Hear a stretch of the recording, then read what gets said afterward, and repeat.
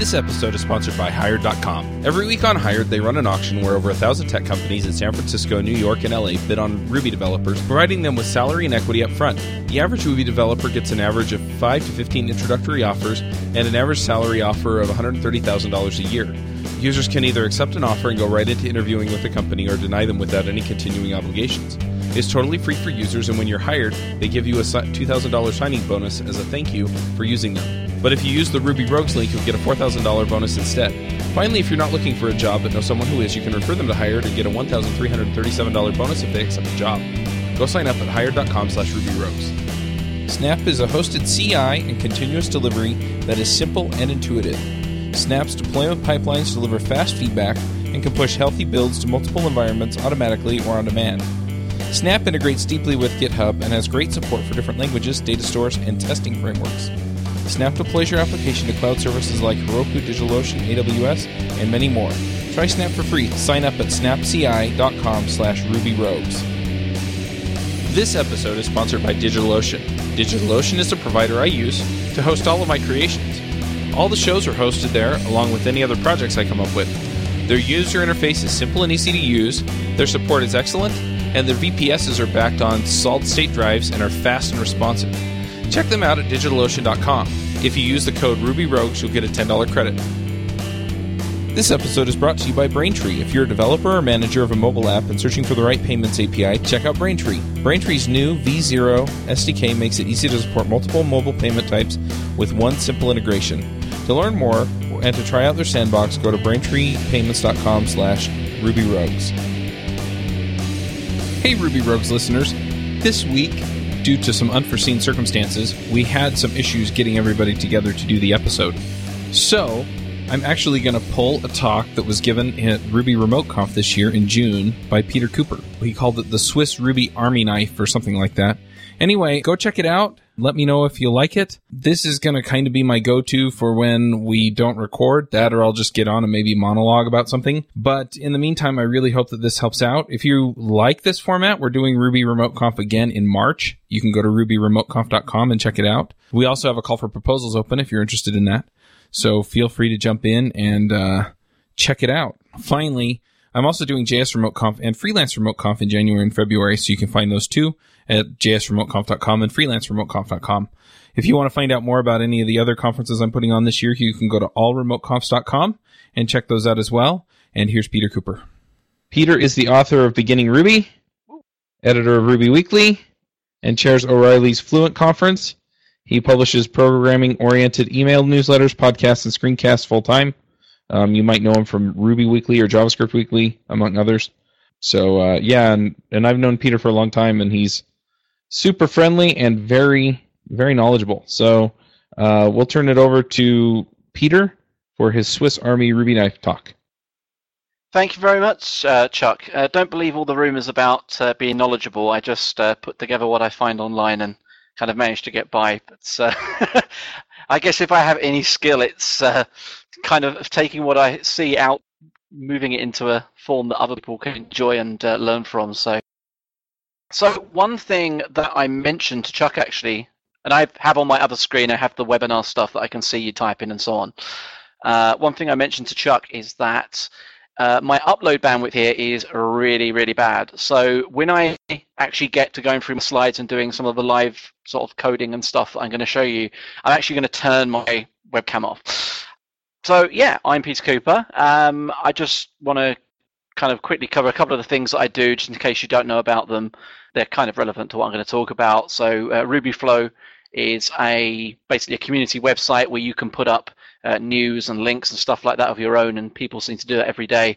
And I kind of pick up tons and tons of awesome stuff for Ruby Weekly, which Chuck mentioned, which is kind of began the whole line of things to where I am now. I have like about different newsletters going out on a weekly basis, and it's pretty much my entire business.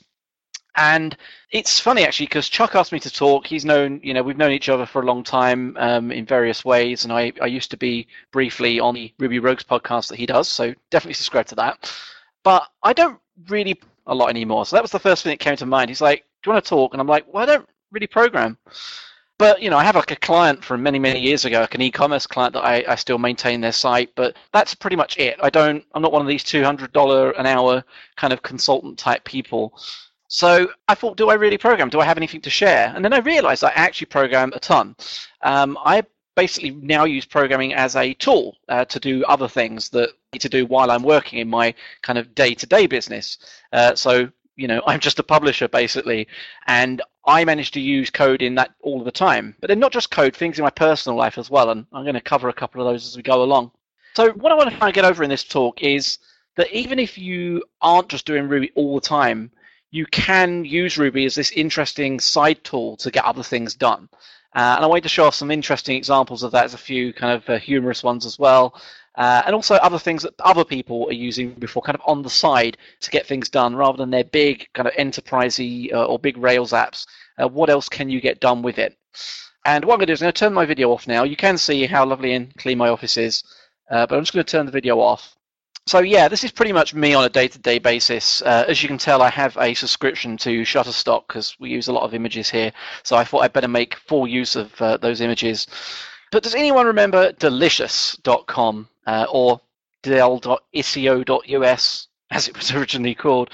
It was basically like the first major kind of tagged bookmarking service. So you could kind of push a bookmarklet in your browser. It would save a link into your Delicious account, and you could tag it with things. So I might tag, say, the Ruby Rogues podcast, for example. I might tag it with Ruby and podcast and Chuck or whatever sort of tags come into my mind.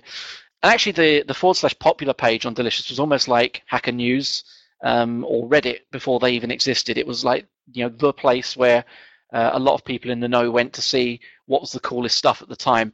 And this is like 2005, that kind of area. But eventually, the guy behind it, Joshua Schachter, I believe his full name is, he sold it to Yahoo. And Yahoo kind of messed it up like they do with many things. It got slow, horrible, eventually kind of half seemed to shut down. People fled to things like Pinboard, which is in the screenshot here, which actually kind of went back to the more bare bones, just share your links kind of approach. And I really had tons of stuff on Delicious. I had probably like 3,000 or 4,000 bookmarks at the time, used it all the time, really enjoyed it. But I realized I wanted my own thing. Like I didn't necessarily want to jump to another service that might let me down. So I thought, well, hang on, how can I create this? I could build a cool Rails app and just kind of replicate what Pinboard are doing. So I thought, what are involved? What are the kind of the models and the ideas that are involved in an app like this? So I realized it's basically kind of 4 different concepts I had. There was the whole bookmark thing. There's some tags that can be ordered by. I wanted it to be searchable. So if I think, right, I want to find a Ruby video in the future, I can search for Ruby and video, and anything tagged with both will come up. And last but not least, it's synced in some way. So it's either like, hosted centrally or some way I can get it between all my different machines, because I don't want to have every machine have its own list of bookmarks. Now, web browsers like Chrome, they do syncing of bookmarks and stuff now, but at the time they didn't. So I had a brainwave. I thought, hang on, I can build this big Rails app and everyone will want to use it, and or they won't, and it'll just be me and it'll break and I've got to deploy it. Well, I thought, what are bookmarks? Bookmarks are essentially URLs. But what are URLs? They're text. So then I got to thinking, well, tags. Well, tags are also text. So we've just got a ton of text, essentially. Searching, you can kind of do that with grep at the command line, fair enough. And syncing, well, actually, at the time, I just installed something for syncing data between all my machines. It was called Dropbox.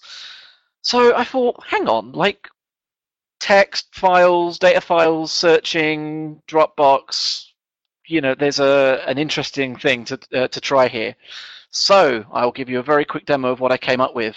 And several years later, I am still using it. So I'll bring my prompt into play here.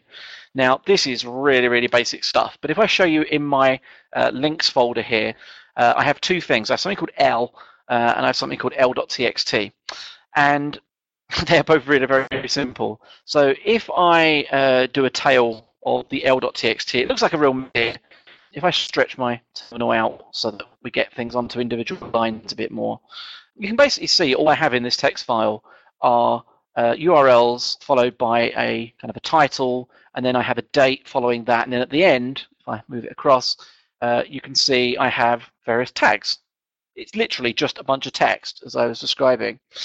So what is in L? Now I'm going to show how extremely cool I am and load this in Nano, because I haven't got it loaded in Sublime Text, and I'm too scared to use Vim that I will show myself up and keep hitting escape over and over until I quit. As I said, I'm not doing this all the time. So this is very, very simple. It just brings in two different libraries, one to handle kind of read line, and so you can use arrow keys and kind of up and down for history and stuff at the prompts within this little program. And I'll show you how it works in a minute. But then Pismo is a library I wrote that can go and fetch a web page and grab the title from it, grab an excerpt from it, try and tag it, all that sort of stuff. And then within that, we kind of get access to the l.txt file that we just saw. And I use Ruby 2's feature now, kind of tweak this from the old way to the modern way in Ruby 2, get hold of the current directory, and then load the l.txt from there. And then there's this very simple class called link, which basically is just an internal representation, a pure Ruby representation of the links within that file. Very simple, passed with a regex, and it's just really, really simple, bare bones stuff. There's a little mechanism for an interface to add links into the file, to list all the links in the file, to find links in the file, and that is it. Then we have this bit at the bottom here, which is literally the entirety of the actual activity of the script, which is just reading what comes in on the command line. I don't use any kind of framework or system for this. It's just all done completely in the raw. And if anyone wants the code for this later on, just let me know and I'll share it. It's so simple, though, that kind of one of the goals of this talk is to encourage you to do things like this for yourself. Just, do things in a scrappy way, and it just kind of works for years and years. So just to show you how it works, if I type L on its own, and I have this symlink to use a local bin, so it'll work from anywhere. If I type L and run it, it shows me my last 10 links, just with the date, URL, so on and so forth. If, let's say I want to add a link to the system, if I bring across a browser tab that I've got, so I've got a browser tab here of a Wikipedia article. This is how I use it. I literally type L at the command prompt, and I always have a command prompt open, so this is like second nature for me. Just drag it on, and ta-da, we have the URL appears, hit enter. Pismo goes and fetches it, so I can push up, and it will suggest a title for me. It will then also try and suggest some tags. Some of them are okay. I probably sort of do world, I might Wikipedia, a few things like that. Hit enter, and it's done. And I can now see it's in my system. And if I do, say, let's say L Wikipedia counties, like I remember this in a few weeks' time, I think, I want those counties from Wikipedia. It will go like that, and actually, I've kind of messed it up because factoring the code today. So there's my embarrassing moment. But what it would generally do is it would go and find the items with those tags and then present them in a list, just like these ones here. And then if there was a single entry came back, it would then automatically load that in the browser. And just to kind of show you how it would do that, if it actually worked, so it's this line here.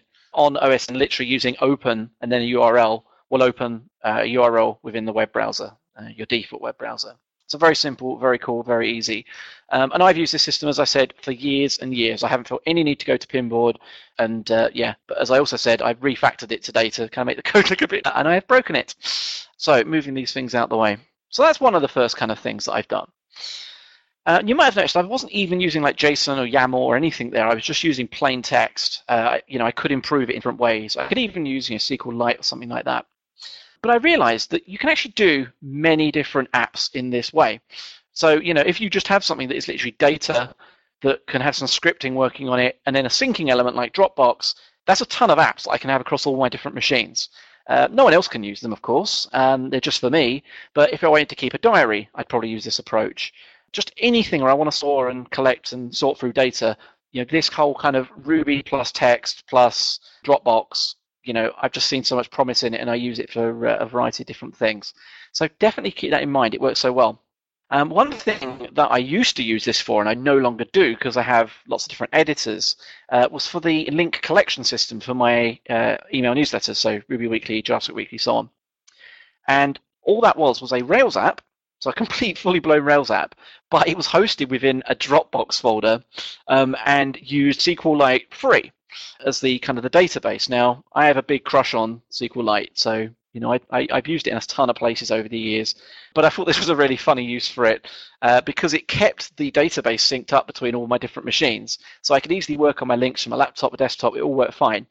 Now, a lot of people said to me, like, this is me basically. It's again my Shutterstock subscription coming in handy. You're kind of playing with fire here. You end up with the database getting not synced between things properly, and it's just going to be a giant mess. I seem to get lucky, other than at the office here. I seem to have a good connection most places I go. And I always make sure my Dropbox syncs before I do anything else. So I seem to get lucky and it all just worked. If it doesn't, however, you just get a copy of the database and you can kind of fix and patch it up. But, I seem to do all right. Now, one other kind of little thing that I have done this scrappy approach with was my newsletters when I launched them. So this was just under 5 years ago. I started my first one, which was Ruby Weekly. And I wanted to kind of a mechanized way of doing it. I didn't want to do what most people do right now, which is they go into MailChimp or a system like MailChimp and they sit there in the interface and they put the newsletter together. It takes forever. Like, these WYSIWYG things are so slow. I'm a developer, I'm lazy and all that type of thing. I want an easier way of doing it. So I just want to kind of put my links in like some sort of XML or YAML or JSON or whatever format that I'm happy typing out, but then have that convert that data into these other things that I need. And what I need, basically, as an email producer, at least what I needed to start with, was some HTML to come out and some text to come out. And then I could literally copy and paste these into MailChimp, and it would just work. I wouldn't have to spend more than 5 minutes in MailChimp to send an issue. So I started to kind of have a think about, I sort of had my items. I kind of wanted to push them through some templates and then get them out. And then I thought, well, hang on, another step to this. Instead of just getting them out and copying and pasting into MailChimp, I can use MailChimp's API. And very quickly, this is what I did. Now, unfortunately, I've lost all the code from that era, but I produced a YouTube video about it for some people that were interested, and I've done some screen grabs of it just to give you a very quick look at how it worked. So it no longer works this way, and I'm sorry if this is a bit blurry. It no longer works this way, but the first newsletters were YAML files. So basically, this is like my introductory paragraph, and then you can see all these things going down the file were the items. So Rails 3 Release Candidate 2 came out, RVM 1 came out back in 2010, literally had all these items, and then I had basically an HTML ERB template, and all it did was just kind of peck through the data within those YAML files and render them out into the HTML I wanted. Very, very scrappy. I had a similar one for doing the plain text email, worked in a very similar way, but obviously without the HTML tags. This was the entire thing, pretty much, that went through text and HTML templates, opened up the YAML file, opened up the ERB template, and then ran the ERB template against the content from that YAML file, and that produced an issue that looked like that. Super, super simple, and that's all it was to start with. And even assist this, all these people come to me and they say, I want to launch my own newsletter, I don't want to waste time on it, like too much time putting it all together. It's like, if you're a programmer, this took me like an hour at most to get all this working. And then all you have to do is hook up an API to whatever email system you want to use, whoever it is. So MailChimp has a great API. Just hook it all up, run the code and have it push it into a new campaign. And you can almost even have it send it from one script. You can be up and running so quickly. So people ask, what's the special sauce of your business? And like initially it was this type of thing. It's a lot more elaborate now, but I just began with this and just started building it up step by step. I didn't build this massive application that was awesome from the get-go. I guess this is a theme with me. I just build something that's a pile of trash, basically, make it run, get the result I want, and then improve it over time. I'm definitely not one of these perfectionist programmers. So another thing that I can credit Ruby for is coming up with my youngest daughter's name. So here is my daughter yesterday having fun, or perhaps a nicer picture on the beach. She's called Imogen Grace Cooper, and she is 2. And we couldn't come up with a name when we were at the hospital. So Thomas in the channel said he's simply great not being a perfectionist programmer. I totally agree. So we were sat in the hospital and had time to kill. I had my laptop, of course, because sending newsletters all the time. And I thought, well, hang on, we can't come up with a name. Let's, maybe there's an approach for this. So I will give you a very quick live demo as to what we did. Now, if I bring this in, I have this file here called names.rb. And perhaps I'll just give you a nicer view of it here. So we had some names that we liked the idea of. Obviously, the last name we couldn't change. We were going to be Cooper. We'll stick with that. But then we had all these first names, and being English and kind of not quite middle class, obviously we aim for very uppity names that kind of make us sound better than we are. So we came up with these things like Millicent, Eloise, and so on and so forth. Some of these are very English.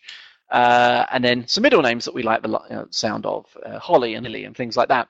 All I literally made was this script that loop around 3 times and use the sample method array, pick out something from each list, and then it would use the say command on OS X to actually read them out, because some names you might think, oh, I like that first name, I like that middle name, but it just sucks when you say the name. Now, I don't think that this system here shares sound, so I don't think you're going to be able to hear this, but I'll run it anyway just to see if it does. If not, I will kind of pretend to do it. So I don't know if you can actually hear it say that, but it just reads them out using the robotic voice that you get on OS X. Yeah, so basically we repeated this process over and over, saying them ourselves and kind of batting them backwards and forwards. This is how we came up with the name. It was as simple as that. Very, very simple stuff. And it worked. So now we have an Imogen Grace Cooper, and it all went very well. Another thing that I kind of did, this is more recent, I was taking my blood pressure for various reasons and storing it in Evernote. Obviously, these are probably not very healthy blood pressures if you're seeing these and probably think, oh God, why haven't I died of a heart attack?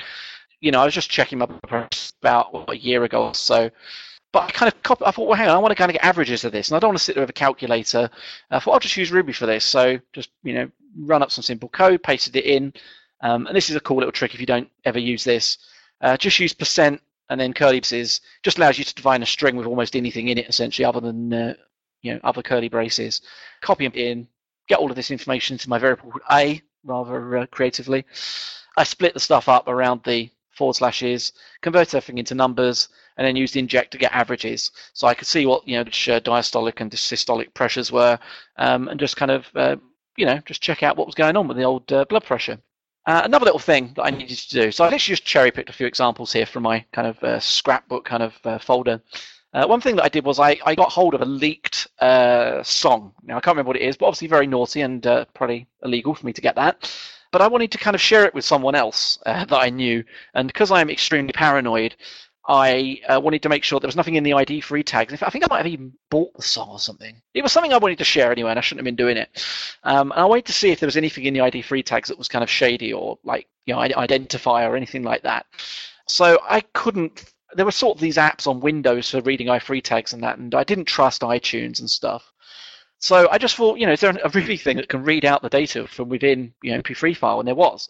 So I literally just put it into here, passed in my MP3 file, and looked at all of the raw data in there.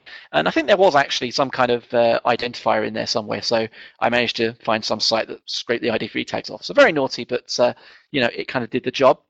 And one that I had literally last week was I had a customer who I had loads of domains registered for them. And they wanted to know, well, what are all my domains? And there's like tons of them. So I went to this site that manages the domains, and it gives you like a drop-down box of all the domains that you have there. But I just couldn't be bothered like working out how to copy and paste or, get some output from this that made sense. So I literally went view source. I copied all of their option tags. And these are the different URLs here, domains that they've got. Copied and pasted in the HTML. And then literally over that variable, a scan with a regex, joined it all back together, and I had a nice list that I could then copy and paste into an email. Or if I so wished, with other data, I could put commas in and export it as a CSV or something like that. But again, it just took a job that could have, and someone else who wasn't a programmer could have sat there and typed them all out for like 20 minutes. It literally just a couple of minutes using a bit of Ruby. And so this brings me to scraping. So scraping is a very, very common thing for people to kind of do on the side in this way. And there's tons of ways to do it. I usually do it in the messiest way possible. You've probably got that theme by now from me. So recently, we had some packages delivered to our office. And in the UK, Amazon uses a company called DPD to do a lot of these deliveries for Prime customers. DPD has a site which, sadly, I don't have a screenshot of, but where you can actually see where your driver is on a map. So if I order something from Amazon literally right this minute, tomorrow morning it'll say you're going to get something from some delivery driver. Steve is going to deliver something. Click here and you can see a map of where he is and what delivery number you are and all that kind of stuff. So I thought, well, hang on, it'd be really cool to know when he's nearby, not just when he gets here, because you get a text message when your Amazon delivery arrives, but I want to know when he's nearby, so I can look out the window and I can see him turning up. So I went onto their site and I noticed it wasn't loading immediately. It loaded this web page and the map, but then it would load like where he was, like it would take 10 seconds. So I used the Chrome DevTools to monitor like what was coming over the wire, and I noticed they were loading this kind of JSON thing over Ajax that had the location info in it. It was like a JSON payload. Now, if like I'd copied and pasted that URL, it wouldn't have worked because it was all based on the session and everything. But if you right-click on something in the network tab of DevTools, you can get a curl command. So there's something like copy curl command or something like that, and it will give you a curl command that exactly replicates the request. So I did that. I used the backticks thing in Ruby to kind of get that JSON payload into Ruby on an automated basis, made it like access it every 30 seconds or so, and then I made it connect to a Slack chat room that our all of our employees are on, and then I had it monitor the progress of the driver. So he was actually called Steve, and what I had it do was just monitor every now and then what was going on. Now, initially it wasn't very well written. It kind of gave a distance that was a bit too precise. I found this kind of piece of Ruby code that could take latitude and longitudes and work out the distances between them. But eventually I set rounding up and the various other features, and it wouldn't keep hassling us if he didn't move and stuff like that. But actually, we got a good system, and sorry for the swear words here, but it got a bit excited when Steve was just around the corner. So yeah, there's this lovely picture. This is not Steve, of course. This is some guy from some American TV show that I don't know. One of my employees recognized him anyway. But if you did want to see Steve, there is actually the real Steve delivering an actual package for our actual office at that time. So it all worked very, very well. And next time that DPD is going to deliver, we'll get that bot up and running once again. So yeah, one thing that's actually been mentioned in the channel is Mechanize. Now I was going to mention Mechanize because if you're going to do things properly, like that's what you'd do. Because Mechanize you can script it to go to a web page, fill in forms, click buttons, and then read responses and stuff. So that may have been another way of getting that JSON payload without using curl in a messy way. But of course, I'm not here to give you the proper way of doing anything. So I actually want to show you another interesting technique that I've never seen anyone else use, but I think is really, really handy. It again involves scraping, but in a different approach to kind of the mechanized style approach. So I'm going to do a bit of live coding for this. So let's say, like this is something that often comes up for me. Like for some reason, I'll need to get access to some data from somewhere. I just picked this as a raw example today for the benefit of this. I want to get a list of all the counties in the UK. Now, unfortunately, there isn't. Even though there's lots of CSV and text data sources out there for things, I don't ever seem to get hold of them, and I find it quite difficult to find them. I usually end up on a page like this. So this is a list of the counties of the UK, which is vaguely equivalent to US states, at least in numbers, about 100 and something. I live in one called Lincolnshire. The problem is, if I come through here and I start copying and pasting, I'm going to end up with a real mess. Kind of hashing all this out is going to be really difficult. I have a slightly different approach. There's a very, very cool bookmark clip, which I'm hovering over here, called Select a Gadget. If you Google for Select a Gadget, you'll find it easy to install. There's even a Chrome kind of extension to do it now.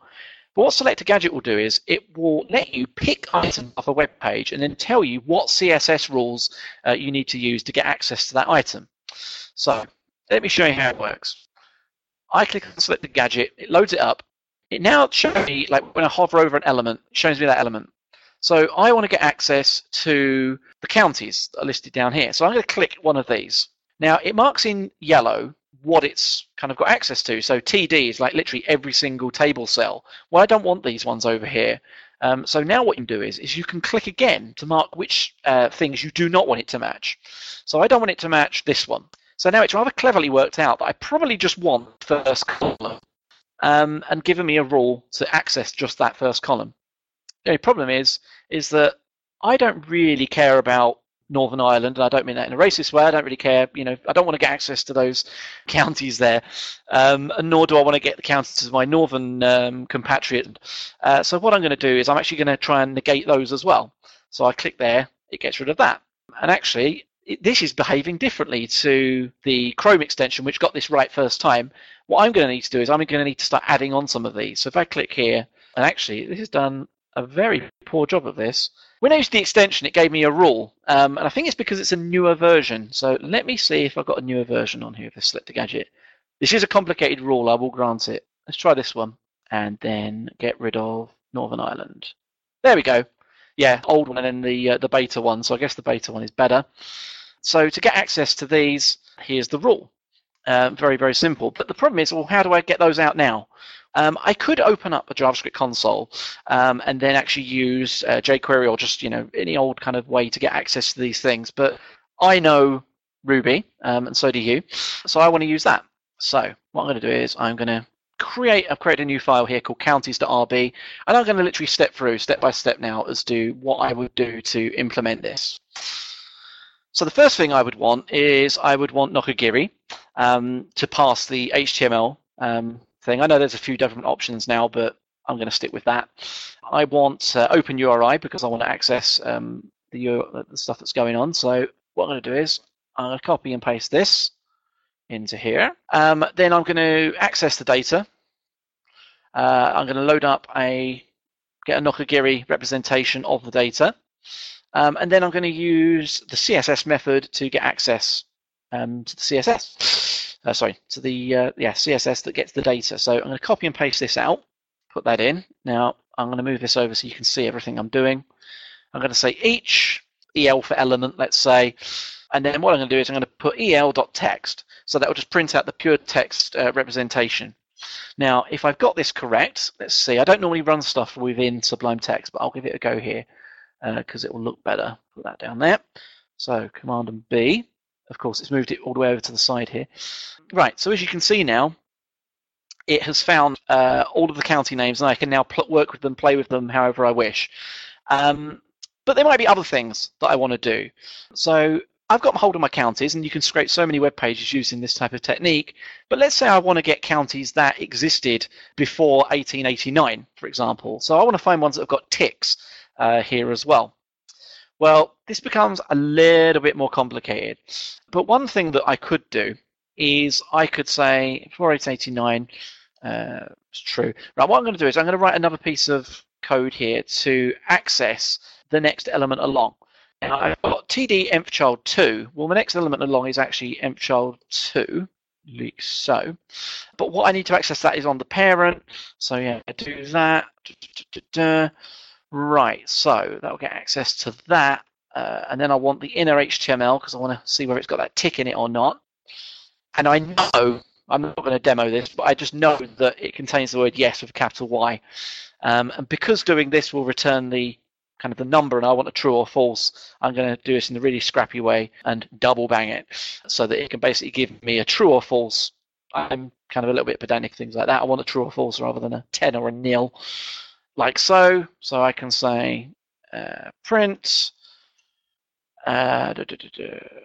didn't exist before 1889, just like this. This is just totally random. Yeah, I don't know why I'm doing it. So I'm doing it in a really messy way, but I'm really just trying to show off the point because normally you'd export this to something else. But if I now run that code, it's going to break and not work because I've probably screwed something up. Item doesn't exist. No, it's not item, it's EL. Run it again. There we go. So now it shows me the counties that I've got, but it also tells me the ones that didn't exist before 1889. And I do stuff like this all the time. So, I'm always messing around, scraping around just for, tons of different things. I'm just scraping data from all over the place. And especially sites that just do not have machine readable data, these types of approaches can help. And the good thing is that obviously you can now tack on like, perhaps JSON, turn it into some kind of output like data structure, do kind of, output el.text, equals whatever it is, create these output structures and then do things like output to JSON, just do stuff like that. I'm not going to show you any demos, but you can use your imagination, just tons of scrappy stuff, tons of fun. So one of the things that I do best as a publisher is I get other people to do my work for me.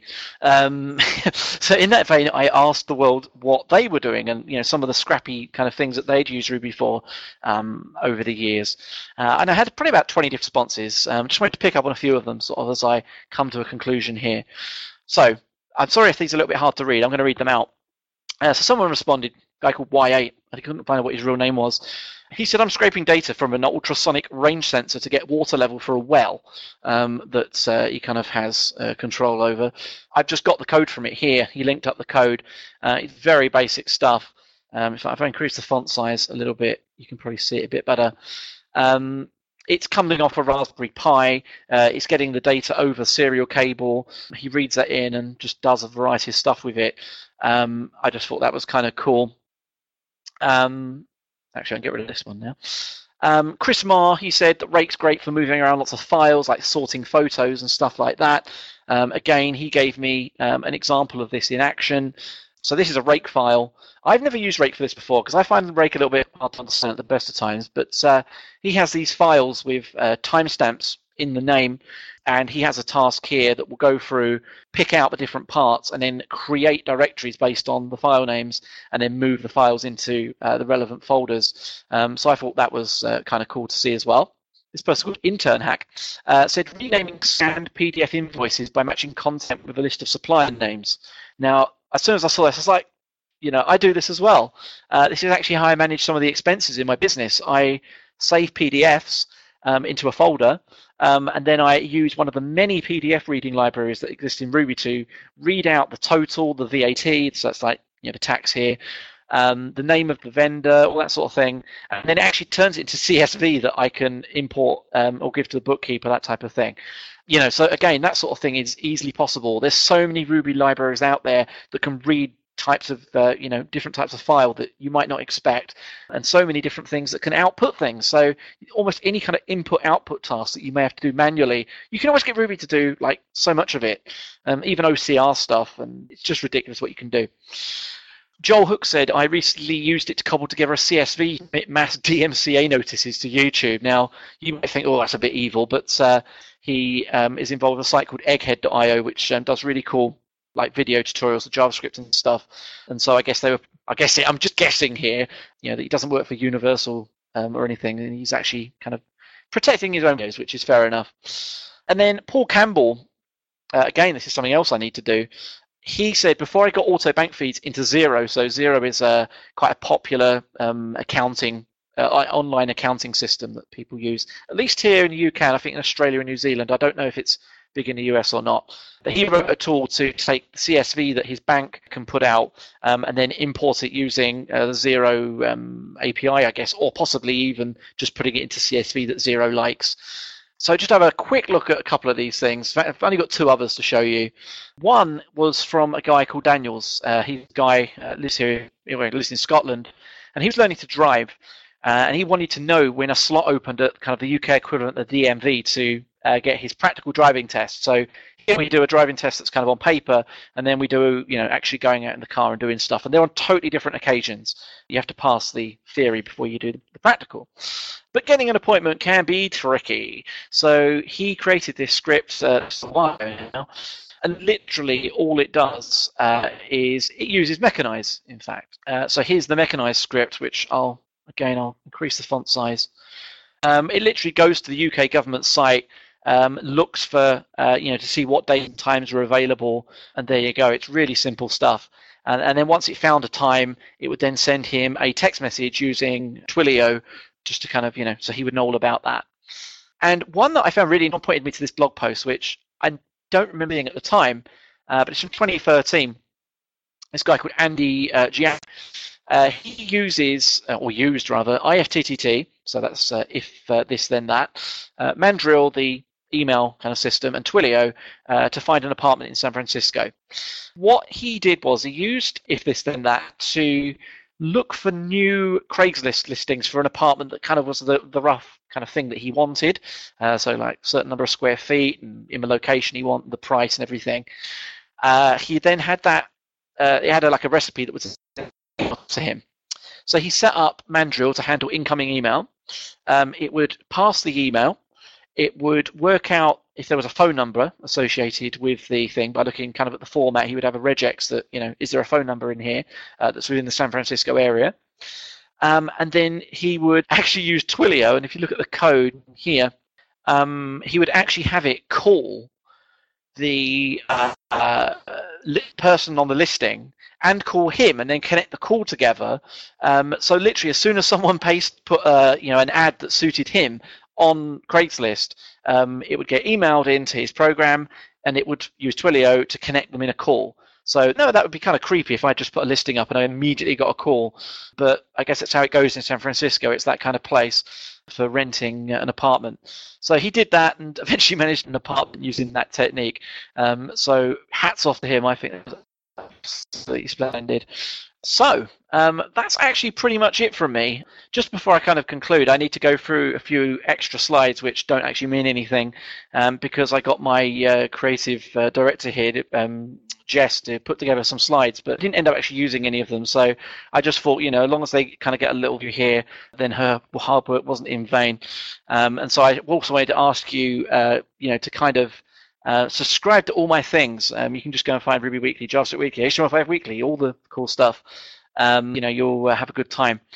So yeah, that's pretty much it. So Ruby is basically my Swiss Army knife. I use it for everything. I can't use a real Swiss Army knife to save my life, but I'm constantly using Ruby as a tool to just kind of get me out of boring manual copy and paste jobs, scraping information, and just even like the formation of like my business and my whole idea of what now makes me, all of my salary and everything. So I think you can do it as well. Just don't be afraid of using Ruby in this kind of scrappy, messy way, and don't give it, monkeys if anyone looks at your code. It's not important. What's important are the results. So thank you very much, and I am more than willing to take questions if you have any. And obviously, I just want to thank Chuck as well for putting on this awesome event as well. If I already have a first question. Yeah, Doug's asking me, am I familiar with the data constant in Ruby? Yeah, that's the whole thing where you can read if you put the end thing on, isn't it? And then you can read the data out of the very current file that you're in. So here you go. He's linked to an example. Yeah, so you use _end and then data.read. Yeah, I've used it before. I just don't tend to use it. I don't know why.